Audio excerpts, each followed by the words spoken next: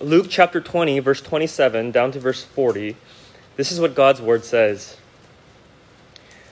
There came to him, Jesus, some Sadducees, those who deny that there is a resurrection.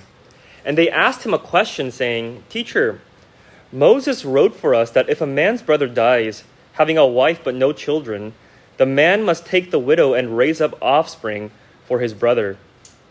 Now there were 7 brothers. The first took a wife and died without children, and the second, and the third took her, and likewise all 7 left no children and died.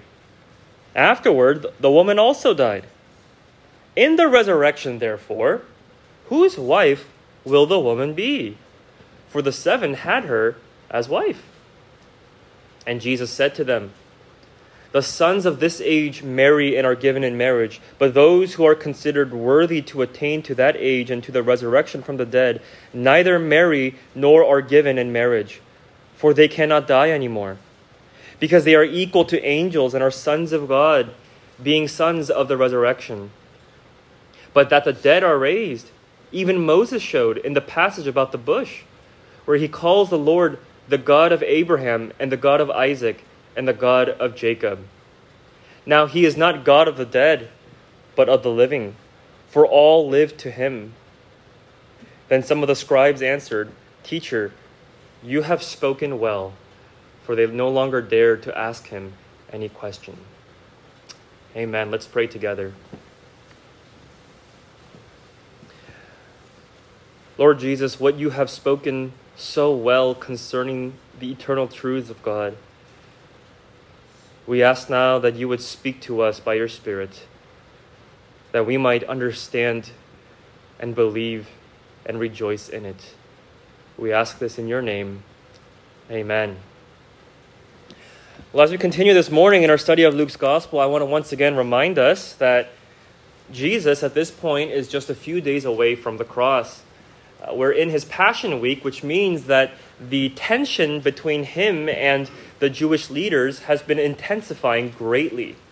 Hence, we see them making a barrage of attempts to corner Jesus, catch him in his words, that somehow they might discredit him before the public crowds who were hanging on his every word. But as I mentioned last time, what's remarkable is not so much that Jesus dismantled their attempts in each and every occasion, though of course he did that, no doubt, but it's that in fact Jesus actually leveraged those moments, or we can say he redeemed those moments as opportunities to positively teach the truth of God. So what they meant for evil, he meant it for good, that he might reveal something wonderful and glorious about the gospel. And what we have here is yet another example of that, as Jesus this time gets challenged by a group called the Sadducees. Now, who were the Sadducees? Well, we see them here and there throughout the Gospels. And well, the Sadducees were a group within Jewish leadership who had some distinct beliefs and practices. Now, I know that we often use the term Pharisee as kind of a catch-all term to refer to the religious elite of Jesus' day. But technically, Pharisee was one of the groups that comprised the leadership, and the Sadducees being another group. The Pharisees were generally lay leaders who were deemed experts in the law, whereas the Sadducees were members of the priesthood, the clergy, probably due to a special lineage from a priestly tribe. And so the leadership structure of first century Judaism was multifaceted and multi-layered. Now, all of these groups were equally in error, because all of these groups equally opposed Jesus, but they each had their distinct flavor of unbelief, if you will. A different motive based on their peculiar thinking and practice. And what's distinctive about the Sadducees was this. They were a very by-the-book, hyper-conservative, literalistic folk, so much so that they didn't believe in anything beyond this immediate, visible world. And for instance, that's why the Sadducees, one of their beliefs, which was unbiblical, was that they denied the existence of angels and spiritual beings, because they believed only in that which was visible and tangible. And as we see in verse 27, one of the key tenets of the Sadducees was that they denied the resurrection. Now, this isn't talking about Jesus' resurrection, which hadn't yet occurred at this time, because he hadn't gone to the cross yet. And of course, they will deny that too in due time. But the Sadducees, what it's saying is that they deny the reality of a future resurrection that awaits all men. It's what the prophet Daniel revealed in Daniel chapter 12, that there is coming a day of bodily resurrection. Some will be raised on the last day to everlasting life, while others will be raised to everlasting contempt and judgment. Now, if you're wondering, well, why in the world would they deny that? It's written in the Bible. Well, part of the reason is because they regarded only Genesis to Deuteronomy, the first 5 books of the Bible, as the inspired and authoritative Word of God, which is why they kind of ignored the prophets and everybody else. But suffice it to say that the Sadducees, they believed that there was nothing beyond this life on earth. There was no afterlife, no eternity, no bodily resurrection, no last day, nothing more than this physical, material world. This one life, this present age, was it. You see, they were rationalists. They were anti-supernaturalists and entirely materialists. They were extremely wealthy, which is unsurprising considering that they were the ones who controlled the entire temple operations, including the whole commercial activity that Jesus had to drive out. And so it was probably their own idolatry of money that fueled such an unbiblical doctrine. Because again, their worldview and their thinking was that there is nothing more than life on earth. And that's it. Nothing more than whatever meets the eye. No spiritual realities or invisible realm in the present, and nothing else to come in the future. Now let's take a moment to consider what a relevant passage for us today. Because we live in a Sadduceic world. No one calls themselves Sadducees today, but our world is immersed in the spirit and thinking of the Sadducees. Because that's our default worldview. That this one life on earth is it. There's nothing more to come. Nothing after this. I mean, listen, the Sadducees, they were YOLO before YOLO was cool. You only live once. And so, live it up for this life alone. I mean, that's the philosophy of our culture. And it's from this philosophical presupposition of the denial of life after death that stems all of the materialism and sensualism and man-centered humanism that characterizes our culture. And it's also from this very nihilistic ideology that comes all of the anxiety and fear and despair and a sense of lostness. Because if this is it, and it's all going to be gone one day, and I'll just cease to exist after death, what's the point of life? What's the point of anything? I mean, nothing matters then. Who are we? Why are we? Where are we? I mean, just a bunch of questions with no answers. And it's in the face of this Sadduceic worldview that Jesus reveals so plainly and powerfully that there is an age to come. And all who belong to God by faith, for them there is a resurrection waiting, where they will be raised to undying life into the coming eternal world. And of course, as usually the case, this whole teaching moment is sparked by a challenge thrown at Jesus by way of a conundrum that the Sadducees here throw at Jesus with the intention to try to stump him in public. And the conundrum, the dilemma that they pose, was this question regarding marriage, or specifically this idea of levirate marriage found in Deuteronomy 25. Now, the term levirate has nothing to do with the Levites. It's a Latin word, levir, meaning brother of husband. And in Deuteronomy chapter 25, verses 5 through 10, what we see there is that God instituted a law in Israel where if a man is married to his wife, but he dies with no son to carry on the family name, then it is the duty of his brother, if he has a brother, to marry her, the now widowed wife. And we might think, well, that's kind of weird or undesirable. because that's a context that's so foreign to us. But the purpose of this was to perpetuate the family name, so that the family name and inheritance would not die out with no heir to carry it on. And actually, this is the whole framework that's in play, that's behind the book of Ruth, which is why it was so important that Naomi's daughter, Ruth, would be married into the family clan of her deceased husband by a kinsman redeemer, one who is within the family. In any case, this law in Deuteronomy is what the Sadducees are referring to here in verse 28. And they ask him a question saying, "Teacher, Moses wrote for us that if a man's brother dies, having a wife but no children, the man must take the widow and raise up offspring for his brother." And the hypothetical conundrum was this. Verse 29, suppose that there were 7 brothers. So the first guy took a wife, but he had no children and he died.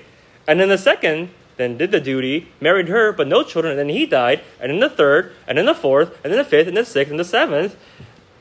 And then the woman died too. So then, in the resurrection, what's it going to be? Whose wife will she be? Because all 7 had her as wife. Well, this is quite a ridiculous scenario, if you ask me. I mean, first of all, poor wife.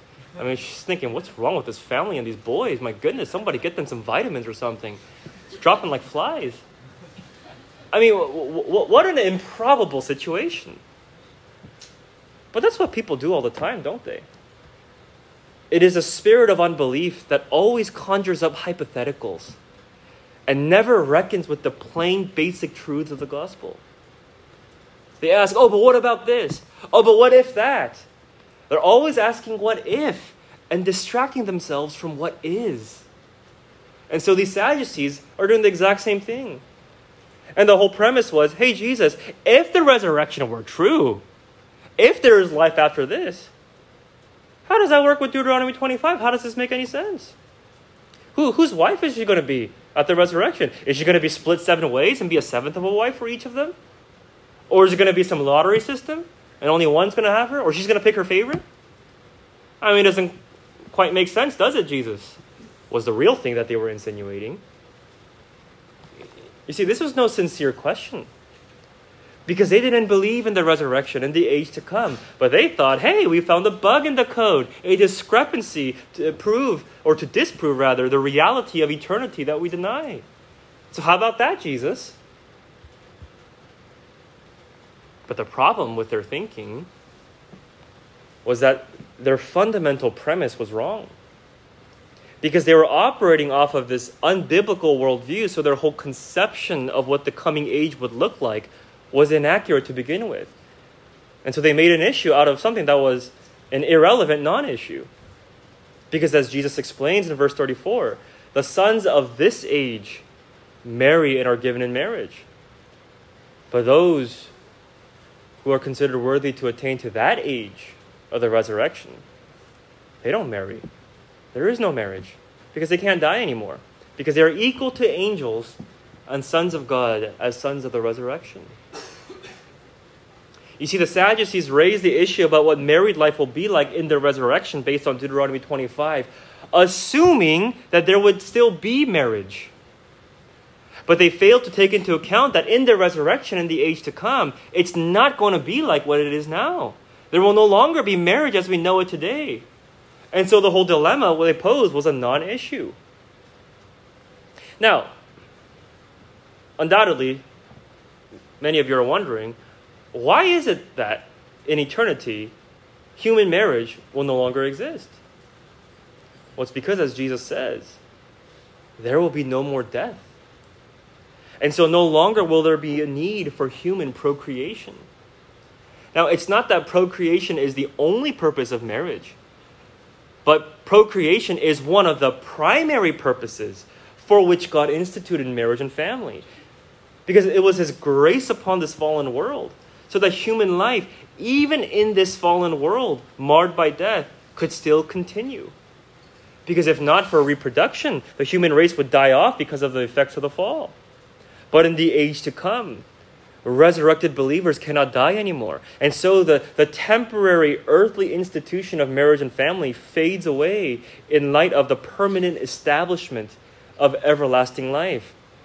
And so marriage and procreation is the means that God has ordained by which He preserves the human race by bringing into the world every human being through offspring after offspring through each passing generation. And when history is over, and at the last day, when it's all said and done, God will have brought into the world every human being He created in His mind and will before the foundation of the world. And so at the end of this age, it all fades away. Marriage and family. And all will stand before Him and answer to Him individually, not as family units. Now, perhaps you hear this, maybe some of you married couples, and you think, well, that's kind of sad. I won't be married to my spouse anymore. Well, that better be your reaction. You better not be thinking hip hip hooray. But let me explain something. When we talk about marriage no longer continuing in heaven, first of all, it doesn't mean that believers who were spouses on earth will suddenly have no relationship anymore, and no recollection, and just be utter strangers. You know, it's not like when I get to heaven, and eventually I see my wife there, assuming I go first, because I guess men don't live as long as women, generally. It's not like when I see my wife, I'll look at her and say, hey, I don't know if we've ever met. Golly, you're very pretty. And you look oddly familiar. You want to go hang out and get some coffee and talk about stuff? That's not what it's going to be like. Of course, we will remember each other. Of course, we will remember all of the days we spent together as husband and wife. Every joy we shared together in Christ. Every trial we endured together. Every hope we clung to by faith in God's promises and His commands. But it's that in eternity, all marriages amongst believers will then transition to be subsumed under and unto the one ultimate heavenly marriage between Christ and His church. Earthly marriage will dissolve to make way for our eternal marriage with Christ. All of us united to Christ consummately, because that's what earthly marriage was all along. A picture of the greater reality of the union of Christ and His church. And not only are we going to be individually united to Christ in a consummate way, but because we will be altogether united to Christ as His bride, we, His people, will therefore be perfectly united to each other.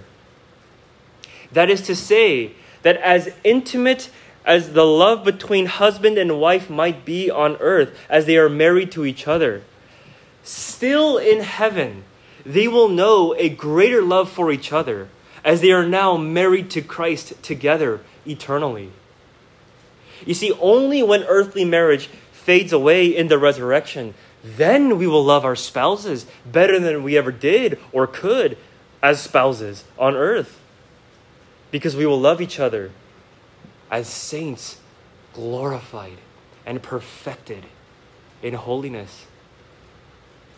Hence Jesus says that all who are resurrected unto the coming age, they are equal to angels and are sons of God, being sons of the resurrection. It's not that believers become angels, as myth or superstition would have it, but it's that we are made like the angels, and that we will be resurrected with imperishable bodies of celestial glory. We will be perfectly sanctified, and therefore we will be able to love all of our brothers and sisters in the perfection of holy love. Heaven is a world of love perfected and purified in the presence of God. And it's this perspective that ought to encourage our marriages on earth to love each other, that we might picture the love and marriage that has come in Christ, but is yet to be consummated in eternity with Christ.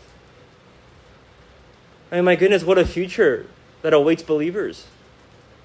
To be raised to glory and to be able to spend all eternity as perfected saints by the grace of God, the grace which has been faithful to keep us unto the end. And then henceforth to be able to rest in the peace of being freed from sin finally and forever. And we will all share in being perfectly loved by the true heavenly husband, Jesus Christ, and enjoy the absolutely uninhibited fellowship with him together for all eternity. You see, the point that Jesus is making is that the resurrection of the dead that is to come, it will be a commencement of an entirely different age, a whole new world that will, in the most wonderful of ways, look almost unrecognizable from the world as we know and see it today, because this world is fallen and marred by sin. But the Sadducees, in presenting this whole conundrum, they misunderstood and misinterpreted the resurrection life to look nothing more than just a continuation of what life is like right now, as is. But to think that way was to utterly miss the entire hope of God's promise to redeem this fallen world fully and completely. And that's why in Matthew's parallel account, Jesus immediately responded to the Sadducees by saying, "You are wrong because you know neither the scriptures nor the power of God." You see, the hope of the resurrection is the very power of God to promise such good news for us. Because it's not just that present conditions will continue in eternity. It's not that your life as you know it on earth will just be prolonged for an infinite number of years with all of your frailties and struggles and hardships. Like, I don't know about you, but I actually don't want to live that long for centuries and millennia in this fallen world. That would be miserable. Imagine all the death you'd have to witness, compounding generation after generation. You'd make friends with people and you'd be burying them every 50 years. If you're the only one that lives that long, for hundreds and thousands of years. Imagine all the evil you'd have to suffer. All of the world wars you'd have to witness. All the darkness. I mean, look, prolonged existence in these fallen conditions is nothing but misery, and it is a sentencing to eternal prison. But the promise God has for his people is, behold, I am going to create a new heavens and a new earth. It is the hope of a new creation, which has already begun and been birthed in the heart of a Christian.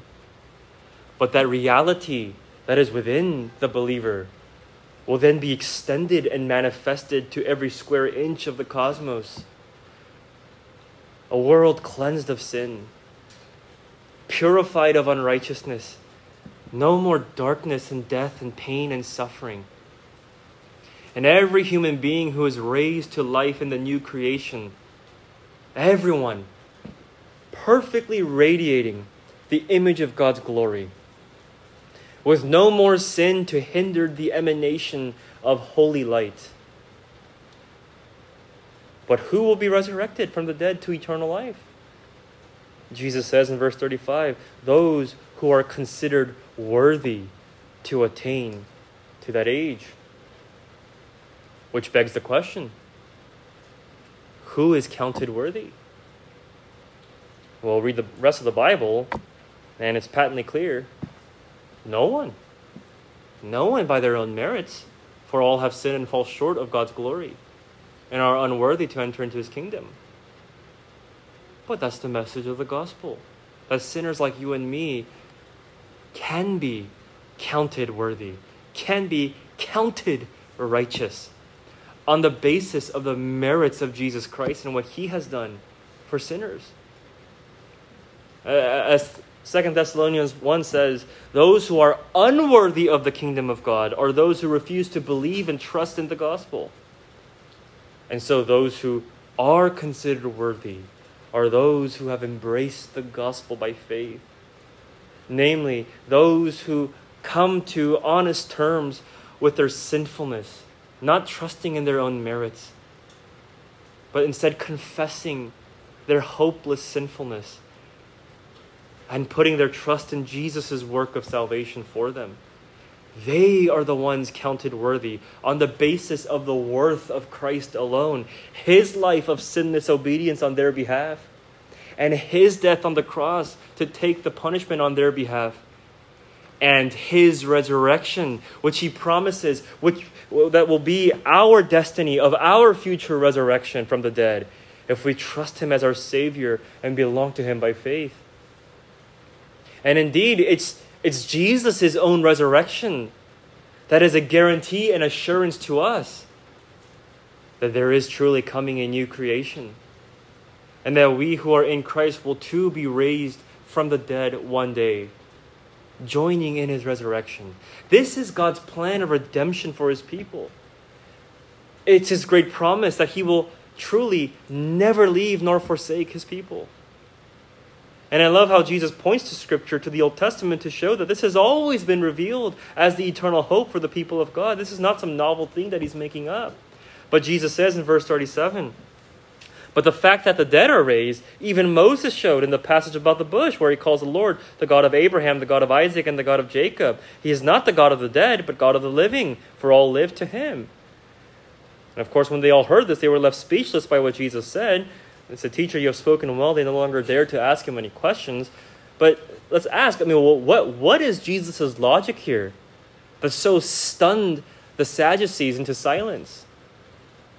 Well, remember, when God revealed himself to Moses through the burning bush in Exodus chapter 3, God said to Moses, I am the God of your fathers, the God of Abraham, Isaac, and Jacob. Now, Abraham, Isaac, and Jacob, the patriarchs, they had been long dead for hundreds of years by then. But here's the thing. If this one life were it, and there was nothing thereafter, and Abraham, Isaac, and Jacob, when they died, they were just annihilated out of existence and no longer exist anymore. How ridiculous and embarrassing for God to say to Moses, I am the God of Abraham, Isaac, and Jacob, who, by the way, don't exist anymore. I am the God of non-existent entities. I am the God of non-existence, is what he would be saying. I am the God of nothingness. That would be self-blasphemy for God to say that. And if there's no hope of life after this, think of how evil it is for God to say, I'm the God of Abraham, Isaac, and Jacob, who's dead, and that's it. Because then he's saying, I am the God of the perpetually dead. I am the God of death. As though he were like Hades from Greek mythology, or Anubis from Egyptian deity. What kind of miserable and evil and demonic God would he be? To be the God of death? But again, as Jesus said to the Sadducees, you are wrong because you know neither the Scriptures nor the power of God. You don't know God. Because God is the God of life and hope and all that is good eternally and perfectly in himself. So when God said to Moses, I am the God of Abraham, Isaac, and Jacob, whose bodies lay in the dust for centuries by that point, this statement in and of itself was God confirming, Abraham, Isaac, and Jacob are with me. I am their God, and they are my people, even now and forever. Though they have died, yet do they live, because I am the God of the living. And when I enter into a covenant relationship with human beings, it is not a temporary relationship just for the short life on earth, only to be dissolved by physical death. No, I am the God of everlasting covenant. And those who belong to me by faith, I love and I keep forever. They are mine, and no one will snatch them out of my hand. Because nothing can separate us from the love of God in Christ Jesus our Lord. Not even death nor life. This is the power of God's eternal grace and love for sinners whom he has redeemed. When God redeems sinners, beloved, he redeems them fully, completely, and everlastingly. And that is why he has promised the resurrection of the dead, the resurrection of the body. Because redemption is not complete until that final day when God's people will be glorified, both body and soul. And the hope of the resurrection is God's promise to us, saying, I am not redeeming just a part of you, but I am redeeming all of you. And it will all come to pass at my appointed time. Because when Jesus returns to earth, there will be a resurrection of everyone. Those who do not belong to him by faith, they will be raised and be sentenced to eternal death and misery, cast out of his kingdom forever. But those who have trusted in him, lived for him, our bodies will be raised from the dust and transformed in the twinkling of an eye into immortal flesh of heavenly glory. And then reunited with our souls that have been with him in his heavenly presence as we return with him, if we have died before Jesus returns. Or if Jesus returns in our lifetime, then upon his return, both our bodies and souls will be instantaneously transformed into perfected glory. You see, church, God's work of redemption is to take for himself all of you, all of who you are. He will not leave any part of you behind in this fallen world. Christian, understand this clearly.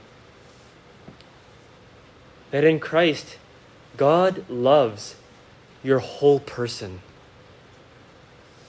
Every part of you. All that you are. That's what he has set his love upon. And so Christ will come for all of you, all of yourself.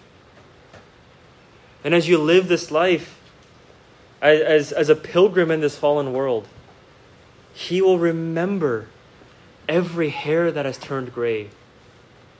He has them all numbered. And he will make them shine like the brightness of the sky above one day. He will remember every sorrow and pain and grief and trial that you have endured as you followed him.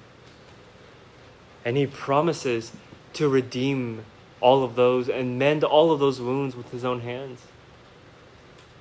He will remember every illness you ever had, every disease, every broken bone, every physiological dysfunction, every bodily blemish and frailty. And he will come back for you to redeem it all, that he might vindicate his glory and power to save all of you and bring your redemption to full completion.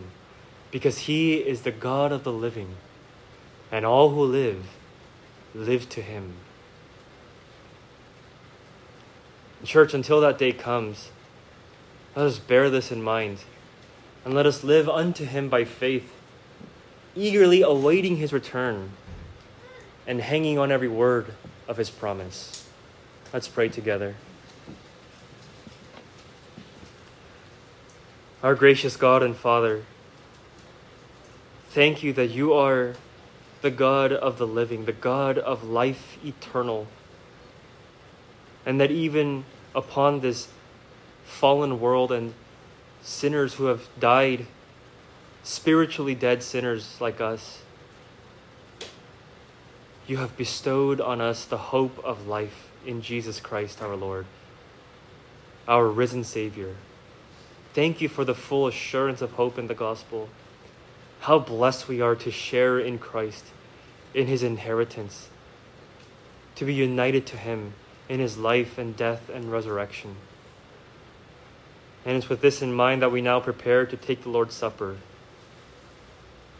as an emblem of our sharing in his inheritance, that we are dining with him, partaking of all of the spoils of his victory, as he gives to us and reminds us and reassures us of his body given for us and his blood spilled for us, that all of our hope might rest on him, Oh Lord, would you use these ordinary elements of the bread and the cup to minister to our souls, and would you help us to receive them by faith? We ask in Jesus' name. Amen.